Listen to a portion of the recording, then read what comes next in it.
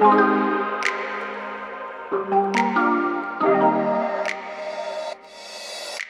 draft of the European Commission's ongoing review of pharmaceutical legislation has leaked, prompting a bitterly worded reaction from drug makers which accused legislators of sabotaging the industry.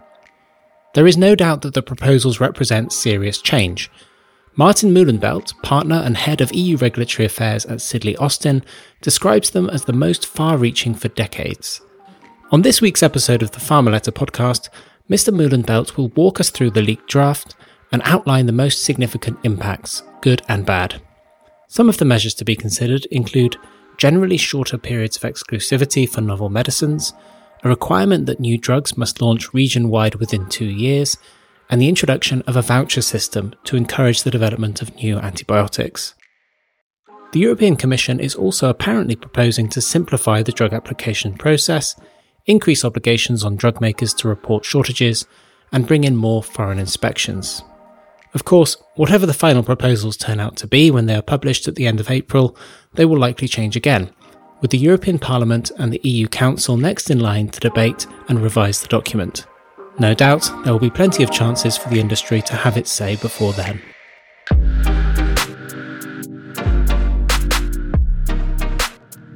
Perhaps to start then, you could just provide a brief introduction to yourself and your role at Sidley Austin. Sure. My name is Maarten Meulenbelt. I'm a partner in the Brussels office of the law firm Sidley Austin. I work for innovative companies in the life sciences sector, and I've been spearheading the work of our firm on the new EU pharma legislation for about 5 years. What is the pharmaceutical review that's happening at the moment, and what are the most significant changes, in your view, for good or for worse? Thank you. So I should give a disclaimer or a warning first. We are working on the basis of a leaked draft that was published at the end of January of this year, and it's entirely possible that between now and the publication, which is now expected for the 26th of April of this year, there will be changes. And then we will obviously have to change our views on the proposal. That said, it's already clear that this pharmaceutical review is the biggest legislative effort of the EU in this space since 1965, when the first directive on medicinal products was introduced. There was a major change in 2004 when the current rules about generic medicinal products were established. Then in 2004, the EU put in place a system called 8+2+1, meaning that that generic companies have to wait 8 years before they can ask to have their product authorized. Then they have to wait 2 years to put it on the market. And the innovator, if they come up with a really good therapeutic indication, a new therapeutic indication, they can get another year of protection. So the system is called currently 8+2+1. Why am I mentioning it? Because there are going to be some changes to that system. So this last change in 2004 was a major change, but what is happening today is a lot bigger than that. Because it's not just the rules for generic drugs that are going to change, it's a lot of other things as well. Let's start with maybe some of the good things that are happening. The EU has made a major effort in trying to streamline the regulatory process. So the process before the European Medicines Agency to get your product tested for safety and efficacy and get it approved for launching on the market. In particular, the number of committees that is looking at an application has been reduced, or there's a proposal to reduce the number of committees. Another good change is that currently, when you put a new drug on the market, you have to test whether the product works in children. You have to do a so-called pediatric investigation plan. There is now a proposal to make that a more stepwise approach. Currently, you have to propose such a plan in one go, and then you have to go back and change it. It's much better to do it in a stepwise fashion. So those are good things. But there are some major challenges, in particular for the innovative industry in the proposals as well. The first big change, you will recall what I mentioned, the 8+2+1 system. So the biggest component of that, the 8 years of regulatory data protection, is going to be cut from 8 years to 6 years across the board. As a company, you can try and get some of that loss back. One way to do it is to develop a product for what is called unmet medical needs.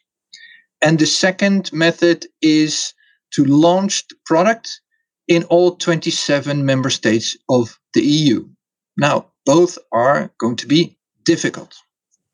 Demonstrating unmet medical need is difficult under the currently proposed definition because it relies on, I quote, remaining high morbidity or high mortality, meaning the disease has to be very serious, lots of people die, or lots of people have very bad effects from the disease. So it's potentially a very narrow category of products that gets the label unmet medical needs. And if you don't get the label unmet medical needs, it's going to be harder to get reimbursement at national level in the member states. So that's difficult. And launching in 27 member states is difficult as such because every member state gets a veto to declare whether your product is launched or not. And one failure in one member state, meaning you lose everywhere. So a lot of pressure is built into the system. So unless we get some clarifications or the sharp edges taken off these rules, all companies are going to have to assume that their 8 years of protection is simply going to be cut to 8 years. For completeness, I should mention that you can get 6 months for doing comparative trials, but it's relatively small in the bigger scheme of things. So that was the reduction in regulatory data protection. The second big change in terms of intellectual property is taking place in the orphan drug space. You know, orphan drugs are drugs for rare diseases. The current protection is 10 years of market protection, plus market exclusivity, it's called, plus however long it takes for a generic company to go through the marketing authorization process. So in practice, you get about 11 years.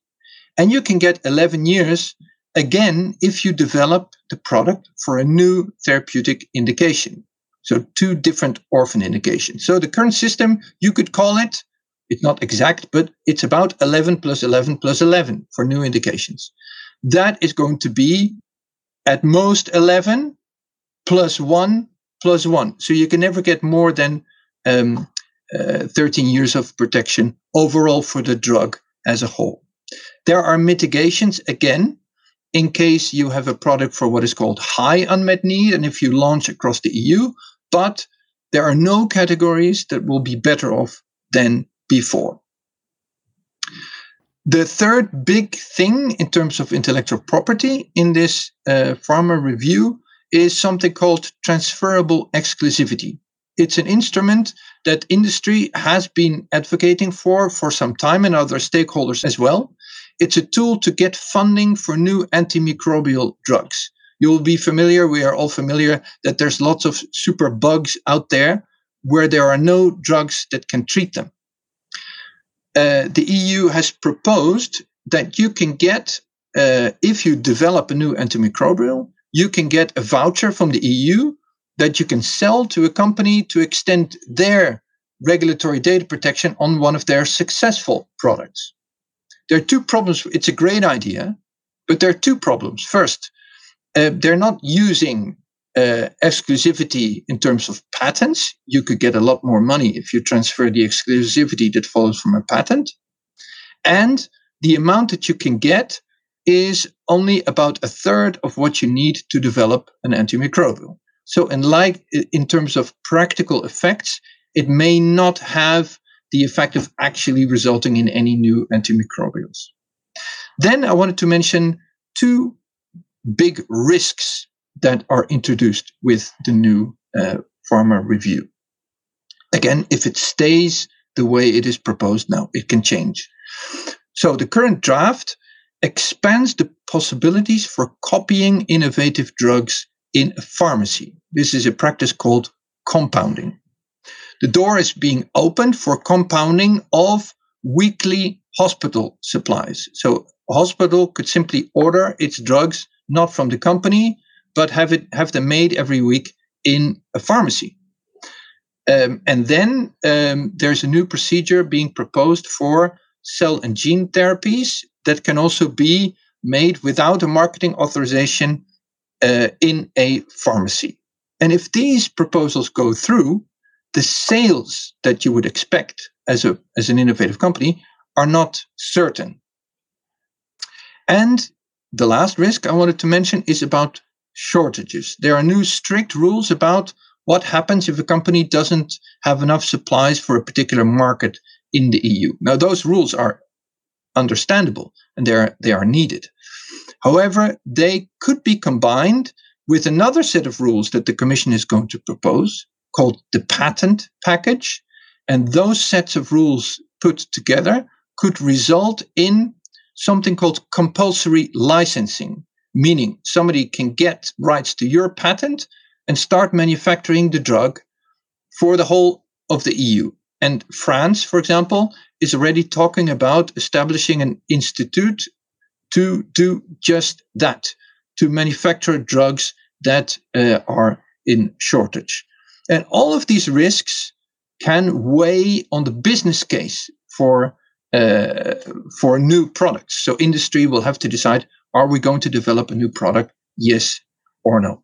So it's and this is just a small selection of the things that are in the proposal. The leaked draft from January had 1,600 pages in it. So I'm just giving you the highlights of the highlights. Right. It seems like some pretty far-reaching changes potentially. What do you think the EC is trying to achieve here mainly? Is this about costs to the system or something else? And what might the major impact be to drug makers and biotech firms in the region? Thank you. That's a great question. Basically, the Commission has a very ambitious agenda. Since 2016, the European Parliament has been on the Commission's tail, if you will, to say, we need to focus innovation on unmet needs. We need better access in all the EU to drugs that are not getting to all the patients in Europe. So the Commission wants to achieve, and I'm going to quote from the introduction, so you see how they say it. The Commission wants to promote innovation, in particular for unmet medical needs. We discussed that part. They want to create a balanced system that promotes affordability while rewarding innovation, and they want to ensure access to innovative and established medicines for patients with special attention to enhancing security of supply. That's the shortages bit. So they want all these things. Well, the Commission, if you want to achieve all these things at the same time, it's not possible. So the Commission is only going to be able to achieve certain parts of this agenda. For products that are already developed or in final stages of development, it is possible to regulate for earlier generic entry, and that's simply going to cut off some of the costs at the end of exclusivity periods. But it's not clear how the Commission can expect any increase in products for unmet medical needs. If there are not enough products today for unmet medical needs, how can we expect, as citizens in the EU, more products if the incentives to develop those products are being reduced? And it's very difficult to see the economic justification for that. For example, orphan drug revenues are projected to be cut by 640 million euros every year. How is that going to affect the number of new orphan products being developed? There is no analysis about this in the review. Cutting regulatory data protection by 2 years is estimated by the Commission itself to cost 3.3 billion euros a year in protected sales and 15% reduction in profits. So how is that going to affect the possibilities for industry to develop new products? What is interesting is that the Regulatory Scrutiny Board, which is a separate body that advises the European Commission, they said, please assess the impact on the innovative industry's ability to develop new products. But the draft that we saw in January does not have any such analysis. Maybe the new draft will. I really hope so, because as a minimum, we should be able to discuss the new proposals on the basis of what is it going to do in terms of the innovative capacity of the industry, in particular in Europe. Right. You mentioned this is a leaked draft. What's your sense of how likely it is that there will be substantial revisions before we see the final draft? It's really difficult to predict. Different people are saying different things. It is likely, in my view, but we may have to do a new podcast on the 26th of April. It's likely that a substantial part of this proposal will still be there. Where we might see changes is in wording, like how things are formulated, and small changes can have a big impact. For example, the definition of unmet medical need. If you take away one word or add one word, it could have a massive impact in terms of how many products could qualify. So it's a very sensitive time in terms of, what are the rules going to look like? And will the Commission add any analysis of what it is proposing to do? Right. Perhaps we can talk just more generally about the regulatory environment in Europe. How has it been changing over the past decade? And are we moving in the right direction in terms of innovation? Is it becoming more or less conducive to innovation? Well, if you talk about regulation in terms of the authorization procedures, not a lot has changed. We've seen rules on anti-tampering devices, and there are bits and pieces that have changed. But if you include market access in the picture, then Europe has been falling behind in terms of attractiveness. There are some statistics out there suggesting that the EU has fallen significantly behind the United States and China in terms of clinical trials, in terms of when to launch. Some products are launched in the US and are only launched in Europe about 4 years later. That happens. So the overall investment climate has not improved, and the regulatory context is an important part of that. And maybe the most challenging part of all of this is market access, because in the end, whether you are going to develop a new product, whether you can get your business case in order, whether there is a sufficiently high risk-adjusted net present value for your product, depends on whether you can make sales or not. And that is perhaps a missed opportunity in the pharma review. A lot depends on whether companies will be able to get pricing and reimbursement approvals in member states. But that's the part that is left out. The Commission has not asked the member states how they should, and not told them how to cooperate in getting products to market. So it's only about what industry can and should do. And if you leave out what the member states should do, how are you going to get there? This is not a criticism of the Commission, because under the treaties, the powers to regulate market access are with the member states. So they need to decide to give powers to Europe. Otherwise, it's not going to happen. So it's not a criticism of the Commission, but it is where we are. And it makes the whole exercise of the pharma review a bit of a... we're kind of fumbling in the dark, because we don't know how the real market access process is going to be affected. And whether in the end we will have more products, better products, is only going to be determined on the basis how everything fits together. So regardless of how the review itself goes, there's a lot of work to be done involving the member states as well. There's been a big change recently at the European Medicines Agency, with the UK leaving the European Union. The MHRA now is fully independent. Perhaps you could just provide your view on what's happening there, and will the MHRA be able to keep up with Europe in terms of promoting rapid development of medicines and access to innovation? I should warn you, I'm a European lawyer, not a UK lawyer. So I can only comment from what I see from the outside. What I do see is that the UK is trying to do some things differently. For example, they have a procedure called the ILAP, which is it's a scheme where the government looks not only at the authorization requirements, but also at market access, looking ahead, trying to make that combination of procedures more efficient. That has been quite successful. They've had more than 160 applications to that scheme by the end of January of this year. So that looks from the outside like quite successful. At the same time, the UK has come under criticism from industry in relation to a reduction of the prices that can be charged. So mandatory discounts and the like. So again, it's a balanced picture. On the one hand, you can, as a jurisdiction, try and get products authorized more quickly and more efficiently. But in the end, whether you are attractive as a jurisdiction is determined also by how much can you sell, can you generate your revenues.